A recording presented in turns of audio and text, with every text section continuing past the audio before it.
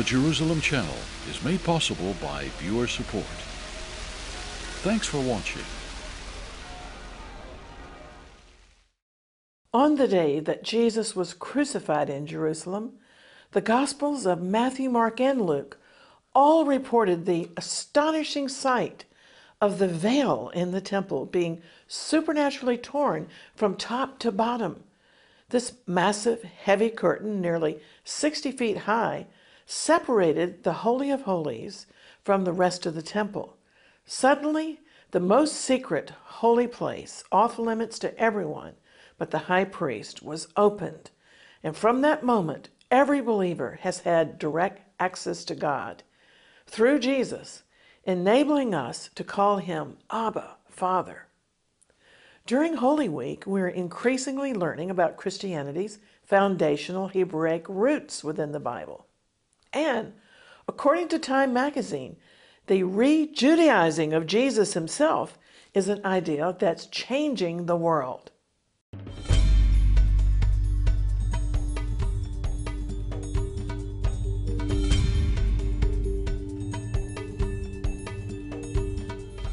Shalom, I'm Christine Darg.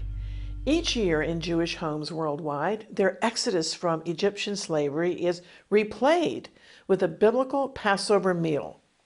The word Passover memorializes the time when God's death angel passed over Israelite homes in Egypt because the doors of their dwellings were protected by the blood of a sacrificial lamb. Each home was safe due to the blood, but firstborn Egyptian sons died. They were not protected by the blood. After the deaths of the firstborns, which was the 10th plague that God sent against Egypt, the Jews were finally set free. The Bible commands Jews everywhere to remember their exodus to the Promised Land, and Passover is definitely a Christian event as well, because believers in Jesus are increasingly understanding Holy Week in light of Passover. Holy Week's culmination is Resurrection Sunday, the Jewish holiday of first fruits within Passover. This is so significant. In his resurrection, Jesus became the first fruits of those who have died, according to 1 Corinthians chapter 15 and verse 20. Jesus gave his life as our Passover lamb on the 14th day of the first Hebrew month called Nisan, and he rose from the dead on the 16th of Nisan, the festival of first fruits. I prefer to say Resurrection Sunday because Easter doesn't equate with Passover. The resurrection season is rightly translated as Passover in Bibles of many languages, but the problem in English with the word Easter is that it's derived from a pagan fertility goddess. That's totally unrelated to Passover. The remnant church makes progress whenever it takes the broom of the Holy Spirit to sweep out obvious pagan words and customs from our celebrations and meditations. It's marvelous that so many believers in Jesus are understanding that Passover and Holy Week are intimately connected. In fact, Christianity grew out of biblical Judaism. Understanding the importance of this connection gives context and deep meaning to the Lord's death by virtue of his sinless blood sacrificed as the Lamb of God. In the opening today, I mentioned a former issue of Time magazine listing the re-Judaizing of Jesus as one of 10 ideas that's changing our world. And it is wonderful to see many of my Israeli friends reclaiming Jesus as one of their own. For nearly 2,000 years, it's been difficult for Jewish people to acknowledge Jesus since his name has been tragically associated with anti-Semitism. But now the existence of a Jewish state enables Israelis to study about Jesus without missionary pressure. In a Jewish state revolving around Hebraic holidays and customs, Jewish people just don't feel threatened to read the New Testament. Time magazine observed that this shift has come in stages. First, there's been an acceptance that Jesus actually was born a Jew and that he actually did Jewish things. There's a growing admission that Jesus and his chief interpreter, the Apostle Paul, actually saw themselves as quintessentially Jewish. This is an important development because Jesus was perceived in the past as somebody who had abandoned Judaism, but not so.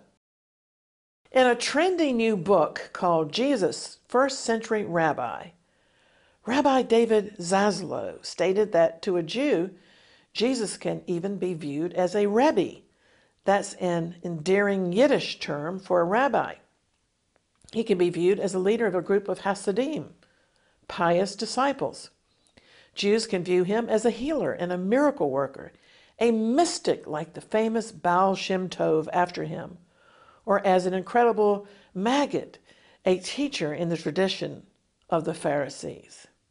Rabbi Zaslow wrote that we in Judaism would call Jesus a mensch, someone who lived up to his total human potential. And yet, Rabbi Zaslow also stated that to a disciple, a Talmid of Jesus, he's so much more. He's the anointed one, the Messiah, spoken of in the Jewish prophetic writings. Fascinating. Well, as I said, during the Exodus, to be saved from the angel of death, the Israelites had to eat the Passover lamb and daub its blood over their doors.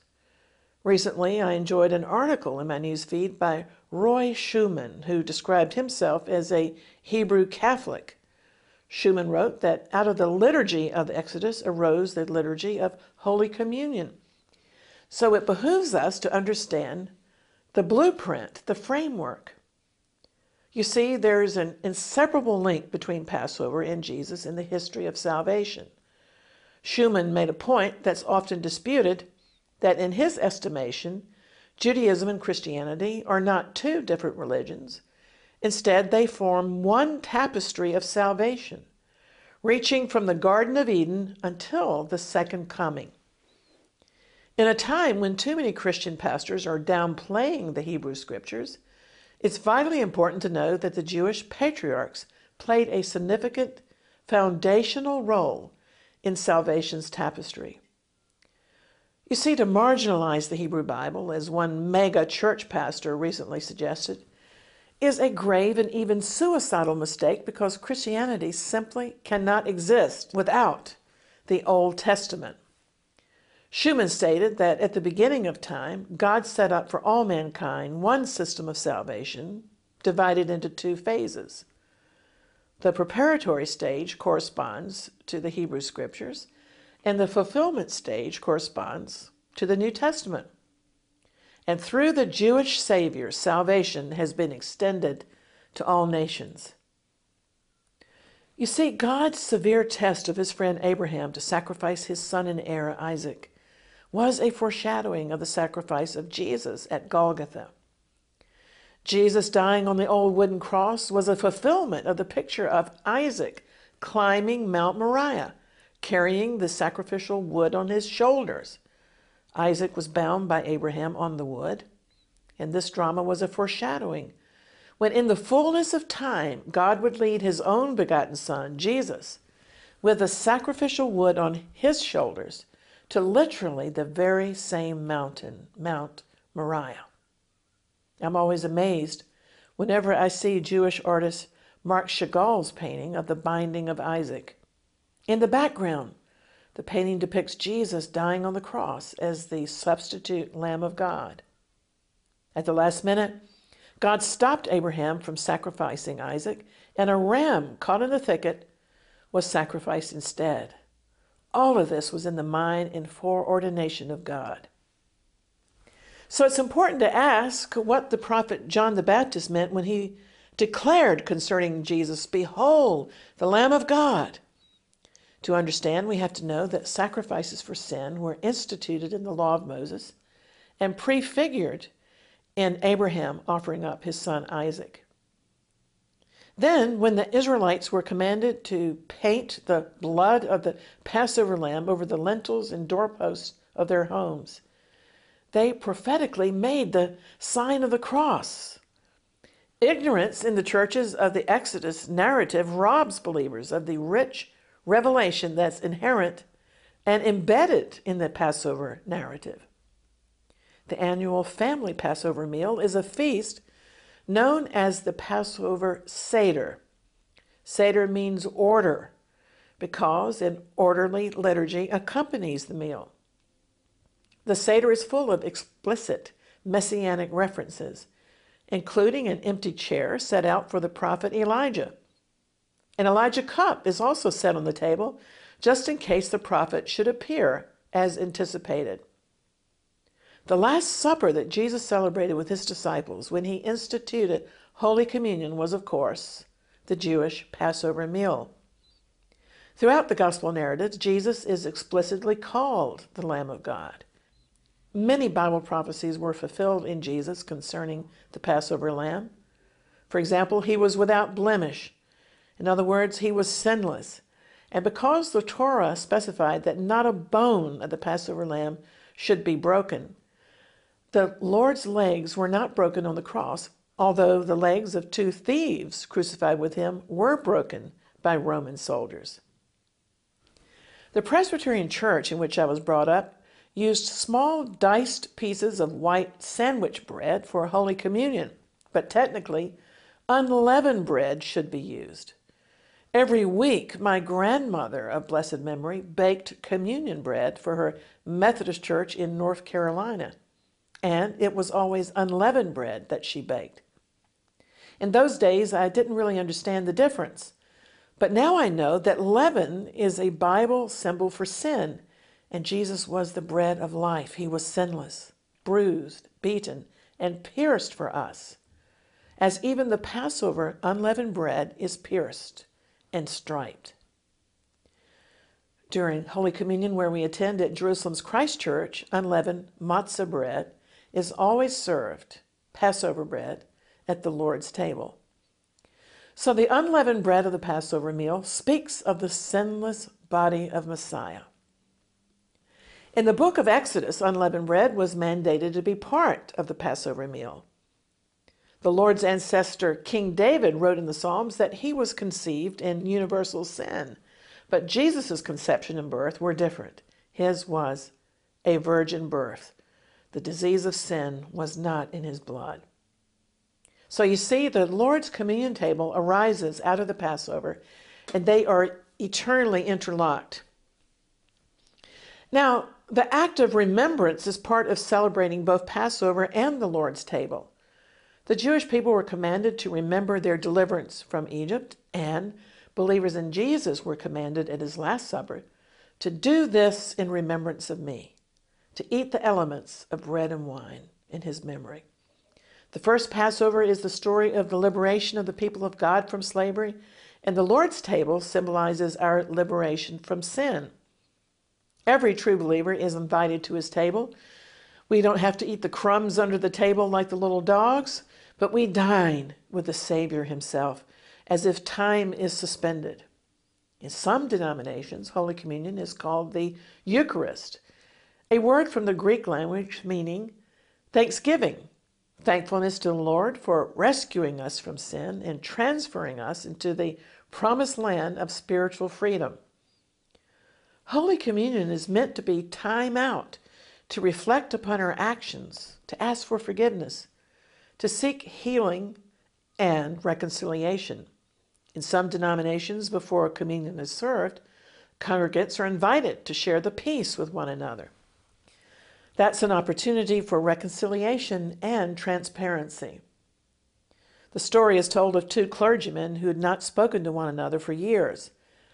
They were called upon to serve Holy Communion together, and in so doing, one of them offered the cup to the other, saying, "Let this be our cup of reconciliation." And so they forgave one another. Communion is also called the cup of blessing in 1 Corinthians 10:16. Furthermore, the ordinance is described as the breaking of bread in Acts 2:42, which says that the believers continued steadfastly in the apostles' doctrine and fellowship, in the breaking of bread, and in prayers. For me personally, I'm fascinated by the timelessness of the Lord's table. All true believers wish we could have been part of his original band of believers, But sitting at the Lord's table does suspend time and brings us into fellowship with the communion of the saints. The Apostles' Creed refers to the communion of the saints, meaning not just the Lord's table, but it goes deeper, encompassing past believers, believers in the present, and future believers, because we all share in the same salvation through the merits of Jesus our Lord. In a not dissimilar fashion, at the Passover meal, the Jewish people experienced something spiritually akin to a time warp. They enact the meal to identify with their forefathers as if they themselves were being delivered from Egypt. So in Christianity, Passover illustrates the greatest sacrifice ever made in the history of the universe. Messiah is our Passover, the Son of God, Savior, the Lamb of God who causes our sins to be passed over, even eliminated by the cleansing of his blood. Therefore, the Lord's Last Supper was a marvelous and totally unique Passover Seder. At the Last Supper, he was the Lamb of God. Jesus told his disciples that this would be his last meal until he returns. He said in Luke 22:18, I tell you that I will not drink of the fruit of the vine from now on until the kingdom of God comes. That night, Jesus founded a simpler feast till he comes again. The Lord's table is simple but profound, consisting of two of the elements from the Seder table, bread and wine or grape juice. The bread represents his body, broken for his people. The wine or grape juice represents his blood, shed for the remission of sins. Presently, the Lord is physically absent from earth, yet his presence through the Holy Spirit can be experienced by every born-again believer at every communion table. What an amazing institution! It's a much greater memorial than bricks and mortar, stone, marble, or gold. The Holy Communion is to be a reminder of our Redeemer's sacrifice. In his wisdom, the Lord instituted the ordinance of the Lord's table to cause us to enter into Holy Communion, forgiveness, healing.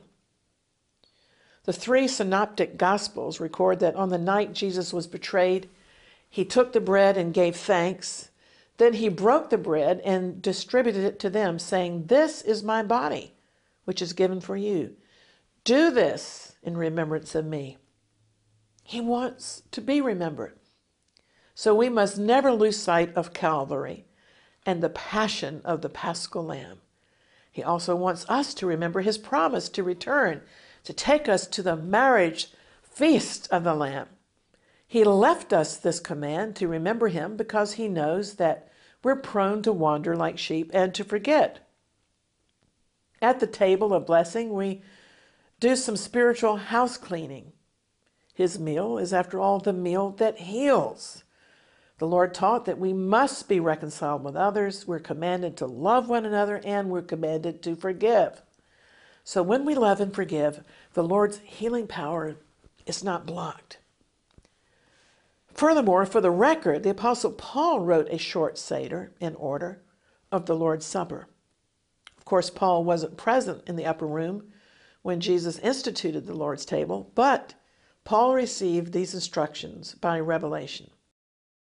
Paul's description is found in 1 Corinthians chapter 11, where he wrote, I received from the Lord what I also passed on to you, that the Lord Jesus, on the night he was betrayed, took bread, and when he had given thanks, he broke it and said, This is my body, which is broken for you. Do this in remembrance of me. In the same way, Paul said, after supper, he took the cup, saying, This is the cup of the new covenant in my blood. Do this as often as you drink it in remembrance of me. Then Paul gave an important commentary. He wrote, For as often as you eat this bread and drink this cup, as distinct from other bread and wine, you proclaim the Lord's death till he comes. Fascinating that the word proclaim means an announcement. That means communicants keep and reinforce and announce in our minds the purpose of the Lord's dying for us. Paul also followed up with a warning. He said, "Whoever eats the bread or drinks the cup of the Lord in an unworthy manner will be guilty of sin against the body and blood of the Lord." So he said, let a person examine himself. This self-examination before partaking of the elements is so important to see if we have any unconfessed sin. Paul wrote that some persons were weak and sickly, and some had even died as a result. So I take this very seriously. Holy Communion is the meal that heals when we approach the table with humility. But we should not think of partaking if we harbor any kind of animosity or darkness in our hearts. Well, I contemplate the Lord's deep desire to experience this prophetic meal with his disciples. Jesus said longingly, "With great desire I have desired to eat this Passover with you before I suffer." That's a Hebraism, "with desire I have desired," meaning most earnest desire. Having purposed to redeem a lost world by his blood, he was now ready to offer himself up to fulfill prophecy. So we begin to understand why he so intensely anticipated this meal. First of all, from a human point of view, as a child and as an adult, he had enjoyed going up to Jerusalem for the festival. It was his family custom. Also, as Israel's greatest native son, he simply loved the festivals of the Lord. One of the great milestones of life is gathering around the table with family and friends. Jesus appreciated the blessings of social events because wasn't his first miracle, after all, performed at a wedding? Many memories and thoughts must have pressed upon his mind concerning the deep significance of everything that the meal was commemorating. He knew he would be the prophetic fulfillment, even the embodiment of the Passover elements. But because he was about to be betrayed and killed, he desired the solace and fellowship of his closest friends. Also, Jesus knew he would need to draw physical strength from this meal to help him to endure the ordeal he would soon be facing. But foremost, the Lord was mindful of the opportunity to institute the Lord's Supper, a most solemn and awesome turn of events, a rewriting of the Passover liturgy that had been rehearsed for generations. You see, for centuries, the Jewish people had described the unleavened bread as the bread of affliction. Now Jesus, Yeshua, would redefine and amplify the bread of affliction with its full meaning, saying, "This is my body broken for you." Even today, as I said, the unleavened Passover bread called matzah is pierced through and striped, like the body of Jesus, who the following morning would be flogged with many stripes to make atonement for the sicknesses and sins of mankind. Also, concerning the wine, Yeshua again changed the liturgy to redefine the wine as the blood of the new covenant. He was referring specifically to Jeremiah 31:31, which states, "The days are coming, declares the Lord, when I will make a new covenant with the people of Israel and with the people of Judah." Now the cup of redemption becomes the blood of the new covenant, poured out for many for the forgiveness of sins. Thus, the Passover meal commemorating Israel's exodus from Egypt was upgraded to the Lord's Supper, commemorating our exit from sin, and ultimately it will become the marriage supper of the Lamb, when God's eternal purposes will be victoriously culminated. But at Yeshua's Eucharistic Passover in Jerusalem's upper room, all of the symbolism would not be easily digested by his disciples. His words were new and radical, yet this was the plan of God unfolded from the foundation of the world. The Lord's sufferings and atonement were God's love, free gifts poured out to his people. Well, the burden on the Lord's shoulders was extraordinary and was compounded later in the Garden of Gethsemane, where he retreated after the meal to pray, even sweating drops of blood in agony in tremendous spiritual warfare before he was arrested.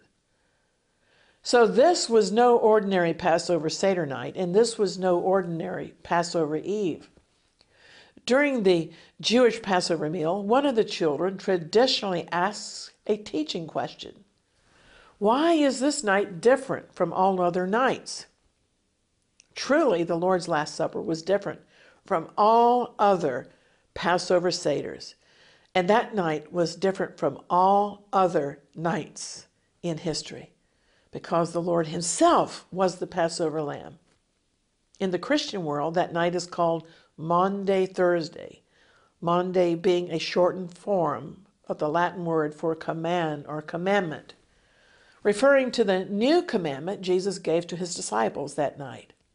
It's recorded in John chapter 13. A new command I give you, love one another. As I have loved you, so you must love one another. By this, Jesus said, everyone will know that you are my disciples, if you love one another. Jesus, Yeshua, orchestrated the meal to explain and to fulfill great doctrinal truths, and in the mix, he would also take the time and effort to teach humility to his squabbling disciples by stooping to wash their feet. He would also have to deal with the heartbreak of his betrayer. He offered Judas the best morsel from the table.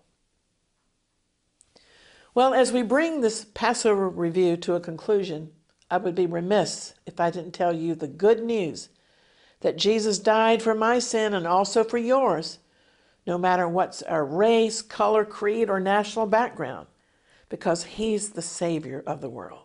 And he said, if I be lifted up from the cross, I will draw all men unto myself. He offers you eternal salvation and deliverance from sin and great peace of mind. But Jesus must be received. The Bible teaches that all who call upon the name of the Lord Jesus shall be saved. I encourage you with all my heart to receive him now, today. Amen.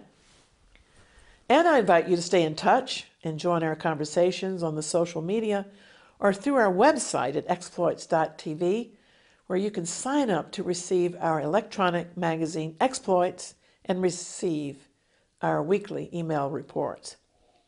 And have you taken advantage yet of our Jerusalem Channel app?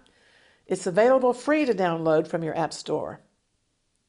And so until we're together again, always contending for the faith and praying earnestly for the peace of Jerusalem, I'm Christine Darg. Shalom and Maranatha.